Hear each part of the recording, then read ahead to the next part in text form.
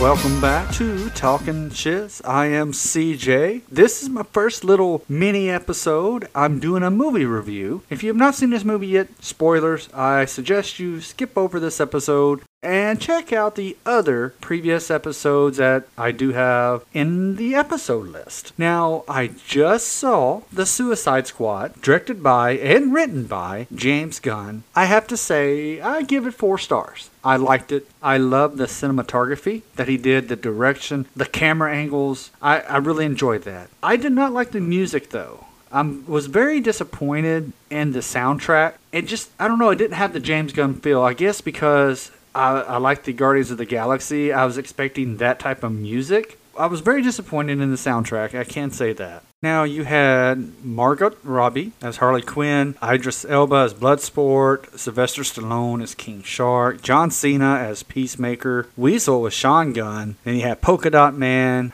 David, I can't pronounce his last name, his name's David, and then you had Rick Flag, Joel Kinnaman, Ratcatcher, Soul Sora, which I didn't get that one, Captain Boomerang, then you had Amanda Waller.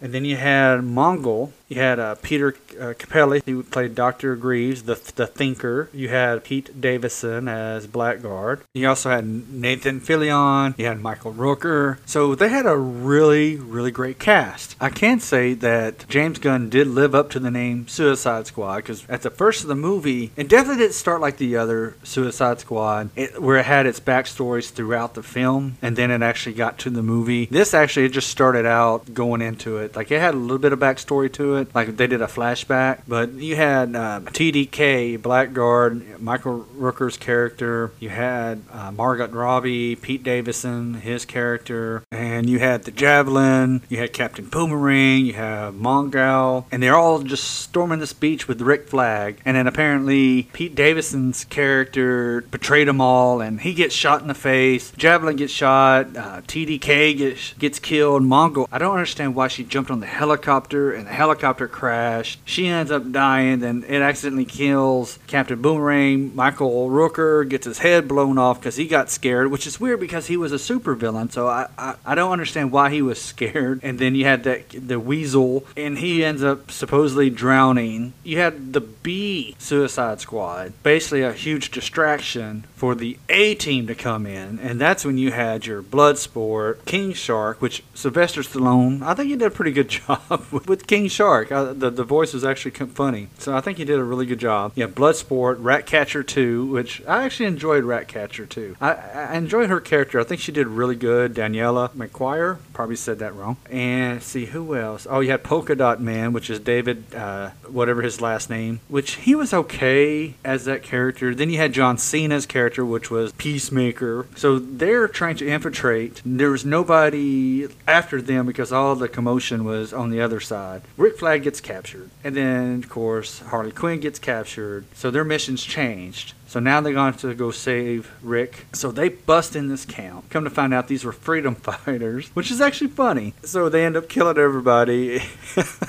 They end up killing everybody, and almost everybody. Let me change that. In this little camp. It was definitely gory. It's definitely lived up to the R rating that it got. So I was really surprised. So it was definitely like watching almost like Deadpool. It had its comedic timing. It definitely had obscure DC references or characters that you never heard of. It was definitely really good. Like, Bloodsport was like Deadshot in a sense, but what would be a great movie to actually have Idris Elba and Will Smith, Bloodsport and Deadshot in a movie. And I can't say, like, with Harley Quinn, her performance in the movie, I mean, it went to the next level. Like I said, it definitely had its comedic timing. It definitely had its meaningful death. Well, we'll go back to the film. After they, save Rick Flag, per se, so they're like, okay, look, we got to go and, take down this tower, which you find out that, the Thinker has been training Starro, the starfish. And then they find out that Harley Quinn is still alive. Now, as they were traveling, King Shark, he tries to eat Ratcatcher. That was kind of funny. And they're like, how dead of a sleeper are you where you can't even feel he's about to eat you? That was funny. I definitely enjoyed the costumes in the film. And when the film is going on, you definitely feel that, John Cena's character, Peacemaker, and then Bloodsport, they're the two, there was rivalry. Like, they both respected each other because they were good at what they do. So while they're at this camp, you get a little history of this city that was taken over by these radicals, and they basically dictatorship style that they're doing. And it's like, you have to do my way or it's the highway or whatever, or that type of attitude. They need to go to Yamenheim, and I know I'm probably mispronouncing that, and blow it up, because there's something going on there. So they make it there, come find out that Harley Quinn's alive. So they make a plan to save Harley Quinn. Well, as you probably saw in the trailer, she escapes, which is kind of funny. And which is weird about this movie, it's like, is it a reboot or is it a sequel? They call it The Thinker, and they all went to this tower, and they could tell there was something up. And Rick Flag, he finds out that America had something to do with this the Starfish project. This is where the plot twist. So Amanda Waller told Peacemaker to destroy the hard drive. So anyway,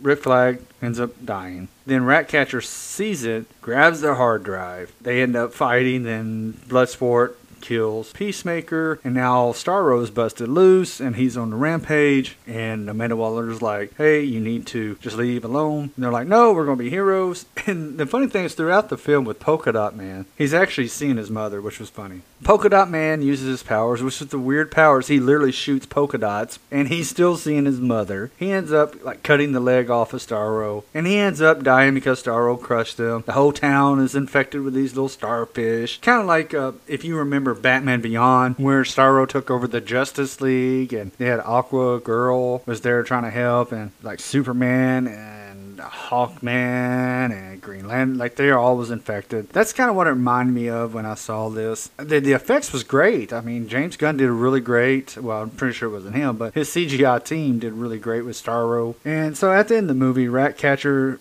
gets all of his rats. And Bloodsport, and I forgot to mention this, he's totally scared of rats. So it's actually kind of funny watching all these rats climb over him. So Harley Quinn, she takes the javelin, jumps inside Starro's eye, and all the rats follow. And basically eats the starfish from the inside out. All in all, I give it 4 stars. As I was watching this movie, HBO really needs to fix their streaming service, because it paused like through the movie. Every time it got to a good part, it pauses. But other than that, I really enjoyed the movie. Like I said, I give it 4 stars. Great job, James Gunn. Wish the soundtrack was better. I really enjoyed the film. It was a really great film. Thank you guys so much for listening to my first movie review per se. Thank you guys. See you guys on the next episode.